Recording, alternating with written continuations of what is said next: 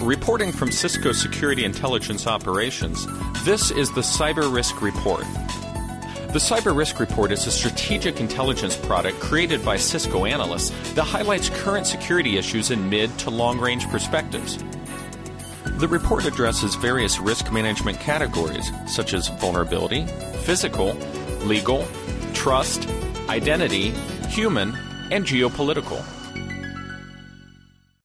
This report covers the period from June 30th to July 6th, 2014. Cisco Live 2014 keynotes, partner case studies, and session presentations are now available. Registration on the website allows access to additional resources and presentations. Go to www.ciscolive.com/us. Vulnerability activity for the period decreased, but included multiple security advisories and software updates for Apple, for OS X, iOS, Safari, and Apple TV, as well as multiple updates for Red Hat products.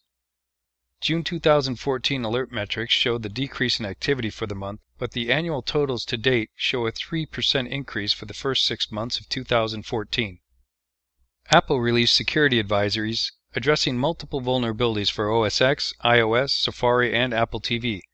While none of these vulnerabilities stands out as particularly significant, the WebKit vulnerability should always be noted due to the wide use of the open-source WebKit software in multiple browser products. With the web vector remaining the top threat, users should not only install these Apple updates, but also consider the other computer and mobile devices that may be impacted by these vulnerabilities. Red Hat released multiple security advisories addressing vulnerabilities in Enterprise, CloudForms management, Docker, Ruby on Rails, and multiple Apache packages, including Tomcat. Additional security advisories for the period included the new PHP 5.5.14 version that addresses multiple vulnerabilities, and EMC advisories for Documentum and Network Configuration Manager. Researchers reported another WordPress plugin vulnerability in the Mail Poet plugin, while WordPress systems continue to be highly targeted by criminal operators and attackers. Cisco released updates to a security advisory for multiple vulnerabilities in OpenSSL affecting Cisco products. Cisco also released a security advisory for multiple vulnerabilities in Cisco Unified Communications Domain Manager. Malicious code activity included a 2-part series of Cisco security blog posts for recent attack activity and the Havax attacks. For more information, go to blogs.cisco.com/security. In spam activity, Netcraft reported a phishing campaign using malicious Bitcoin wallet advertisements through Bing searches. The Anti-Phishing Working Group released their Q1 2014 report highlighting significant activity and trends in phishing activity. In upcoming activity, Microsoft released the Microsoft Security Bulletin Advanced Notification for July 2014.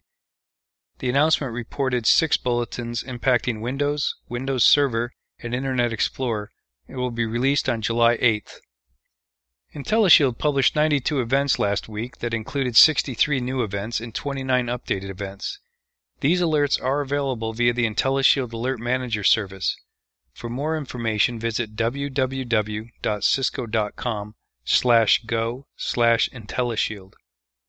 In the physical risk management category, this week included the first named storm of the Atlantic hurricane season and severe summer storms causing widespread power outages and flooding across the United States Midwest, while monsoons, Super Typhoon Nagori, and a developing cyclone are moving through the Pacific and Indian Oceans. The severe weather experienced across the globe during this period can be a high risk to individuals and physical facilities, as well as cause major business and telecommunications interruptions. In the recent report named State of Data-Centric Security, the finding indicated that many organizations may not know where their sensitive and business-critical data is physically or logically located. One of the most overlooked security areas is business continuity and disaster recovery plans, testing, and exercises. As the season's severe weather increases, organizations are advised to review and test their plans, to include confirming the location of their data, and particularly the data located in cloud services. The second critical test is the actual ability to successfully recover data from existing backup processes, systems, and services. Many organizations have previously experienced outages due to the cloud service location being impacted, and the data owners didn't know that their data was hosted at that remote location. It is critical to understand where the cloud service provider physically stores the data, or the multiple hosting locations, to determine the potential impact of seasonal storms across the areas, and to be able to co-locate or distribute the data to minimize the impact of an interruption. Finally, in the Trust Risk Management category, the Information Systems and Supplies point-of-sale vendor has warned customers of an account compromise that could expose the systems to attacks. The vendor reported that the LogMeIn account used to remotely administer the point-of-sale systems may have been compromised, and that the vendor used a common password for all their managed point-of-sale systems. The brute force compromise of the administrative account has been linked to the recent point-of-sale system compromises of multiple restaurant chain attacks. Aside from the obvious weakness of using a common administrative password, which unfortunately continues to occur across multiple compromises, the more significant issue is the management of third-party service providers leading to a compromise of your systems and data. The due diligence required to manage third-party service providers remains high, and as organizations move to more third-party services to both reduce costs and simplify their operations, the challenge of managing these services will continue to be a high risk.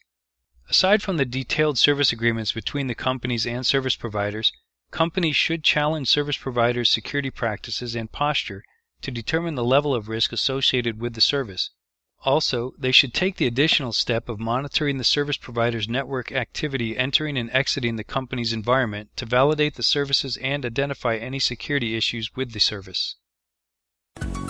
This concludes the Cyber Risk Report for this week. To read the full report, visit www.cisco.com/go/SIO and select the Cyber Risk Reports link. Tune in for next week's report from Cisco Security Intelligence Operations. Thanks for listening, and stay safe.